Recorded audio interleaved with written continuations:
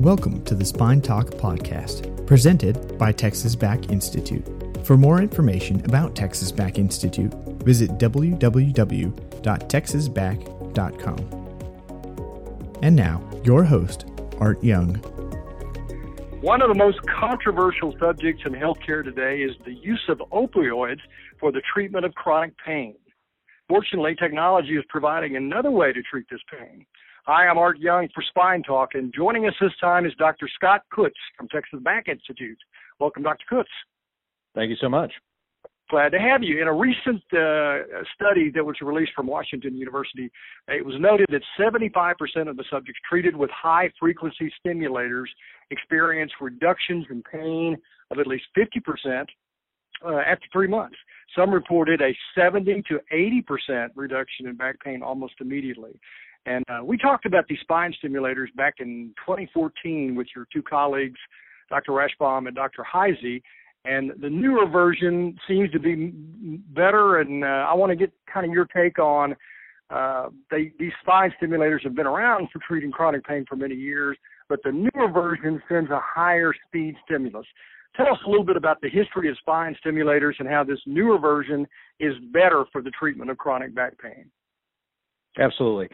So spinal cord stimulation for treatment of chronic pain is certainly nothing new. The original spinal cord stimulators were developed back in the late 1960s, I believe around 1967 is the earliest I've seen described. But really the technology was not able to be used in a widespread means until the 1980s, and that was concordant with pacemaker technology. So once we were able to develop pacemakers, which were able to be implanted and sustain electrical stimulation for the patient for a long period of time, it just wasn't practical to deliver chronic stimulation for the treatment of pain prior to that. Between the 1980s and really probably around 2010, the technology had remained relatively static, in that there was a certain recognized range of stimulation frequency that could be delivered to the dorsal column of the spinal cord, and if you delivered that stimulation within those parameters, then you would typically get nice reduction of pain, particularly pain involving the hips, the buttocks, the legs in the case of thoracic stimulation, or in the cervical spinal cord, you could get nice coverage of the shoulders and some part of the back, and then into the arms and down to the hands and the fingers. And that's basically what the stimulation was being used for all of that time. Unfortunately, there were a number of patients that would not get good benefit from that stimulation because of maybe they had more pain centered in the neck, or radiating up the back of the head, or in the lumbar spine itself. Sometimes the coverage was not so great with that more chronic stimulation, or the patients would also experience paresthesias with this stimulation, meaning that they could feel the stimulation that was on, and for a number of patients, that sensation was not agreeable. Sometimes it would be more bothersome or annoying, and therefore that would make it not a useful means of covering the patient's pain. So enter high-frequency stimulation, which is novel in the sense that it is not able to be perceived by humans, and so when that stimulation is delivered, it still has effects on the nervous system, and it still interrupts pain delivery from those more distal nerves up to the brain, but it is not able to be perceived. And so stimulation can be delivered at a higher intensity because it's not able to be perceived, and therefore it can cover more of the deeper pathways within the spinal cord, and can lead to better coverage of axial pain in the neck itself in the case of cervical stimulation, or pain in the lumbar spine itself in the case of thoracic stimulation. Fascinating. Well, this research at Washington University notes that the new version that you just described is being used instead of opioids for the treatment of back pain. Obviously, this is good news for the medical community and the patient community, which is concerned about opioid abuse. From a medical standpoint, how does spine stimulation mimic the effect of something like an opioid for pain treatment? So they really work a bit differently. Opioids really don't eliminate pain, but they increase the tolerance of the mind to having pain. So most patients that are taking opioids will tell you, well, I can still tell I hurt, but I just don't care as much, or you know, it's kind of more of a dissociative kind of effect. Whereas with spinal cord stimulation, there's actually a disruption of that abnormal pain signal coming from distally up to the brain. It's interrupted by the spinal cord stimulator electrical signal.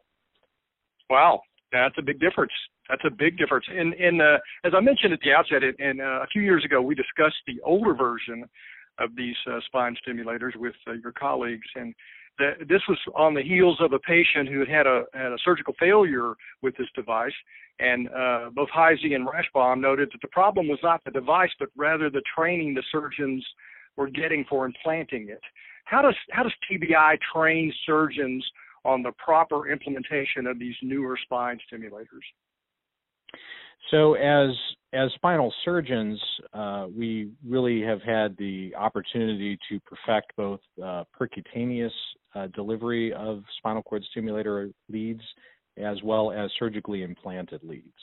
And having the ability to perform the technique in both ways, I think is very helpful for patients because not every nail needs a hammer, so to speak. It's some patients are better served or suited to have percutaneously delivered stimulator lead, and other patients the surgically implanted lead.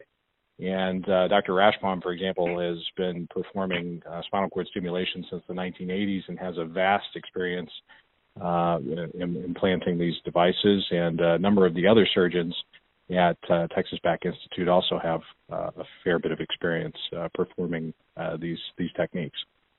So what types of patients, maybe it's a type of back pain, are good candidates for this high-speed spine stimulator? Well, really, with the high-frequency stimulation, it really opens up the door for a number of patients that previously would not have thought to have been good candidates. As I mentioned earlier, the possibility of stimulating patients that have primarily axial low back pain or primarily axial neck pain is now a relatively new area that we're delving into, and we're able to help some of these patients that previously would only be candidates for either opioid medications or something like an intrathecal pain pump, where opioids are delivered directly into the spinal canal to deliver the pain medication and give the patients relief.